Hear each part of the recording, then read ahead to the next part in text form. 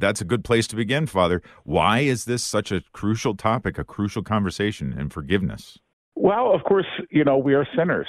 That is our part of our identity. Yes, we are children of God, but we are children of God who have fallen. And so we need to be forgiven. We need to be forgiven from our original sin, which we didn't commit, but we inherited. And we have to be forgiven of the actual sin. And because we desire the Father to forgive us, we have to remember what Jesus taught us in the Lord's Prayer. Forgive me my trespasses as I forgive those who trespass against us. And so I'm sort of saying to God, forgive me in just the way I forgive other people. And so we're kind of giving God permission that if we're going to hold on to stuff, if we're going to be resentful, if we're going to refuse to forgive, then we're sort of saying to God, okay, God, I understand if you want to do the same to me. None of us would pray that. None of us would pray that, Patrick. And so we want God to forgive us fully, and so we have to be willing to forgive others.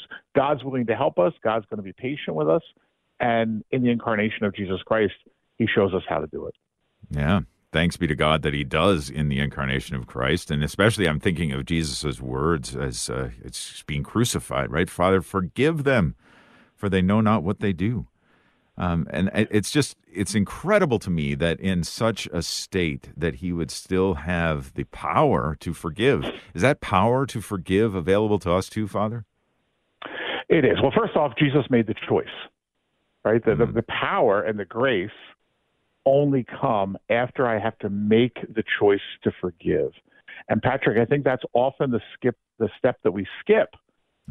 We as believers, as disciples, we know that we need to forgive objectively, but what's our response? It's too tough. You don't know what they did to me. They've done this before. I forgave them before. Yeah. And so I have to make the choice, which is often not an emotional choice. In my emotions, in my feelings, I want to stay resentful. I want to stay angry. I want to stay hurt. I want to talk about my hurt to people. Yep. So I have to make this intellectual choice. Why? Because it's what's best for me. My favorite definition of love? You've heard it, no doubt, Patrick, and many of your listeners use it as well. Love is doing what's best for the other. And because I'm commanded to love, I'm going to do its best, which is to forgive them. But it's also a manifestation of loving myself.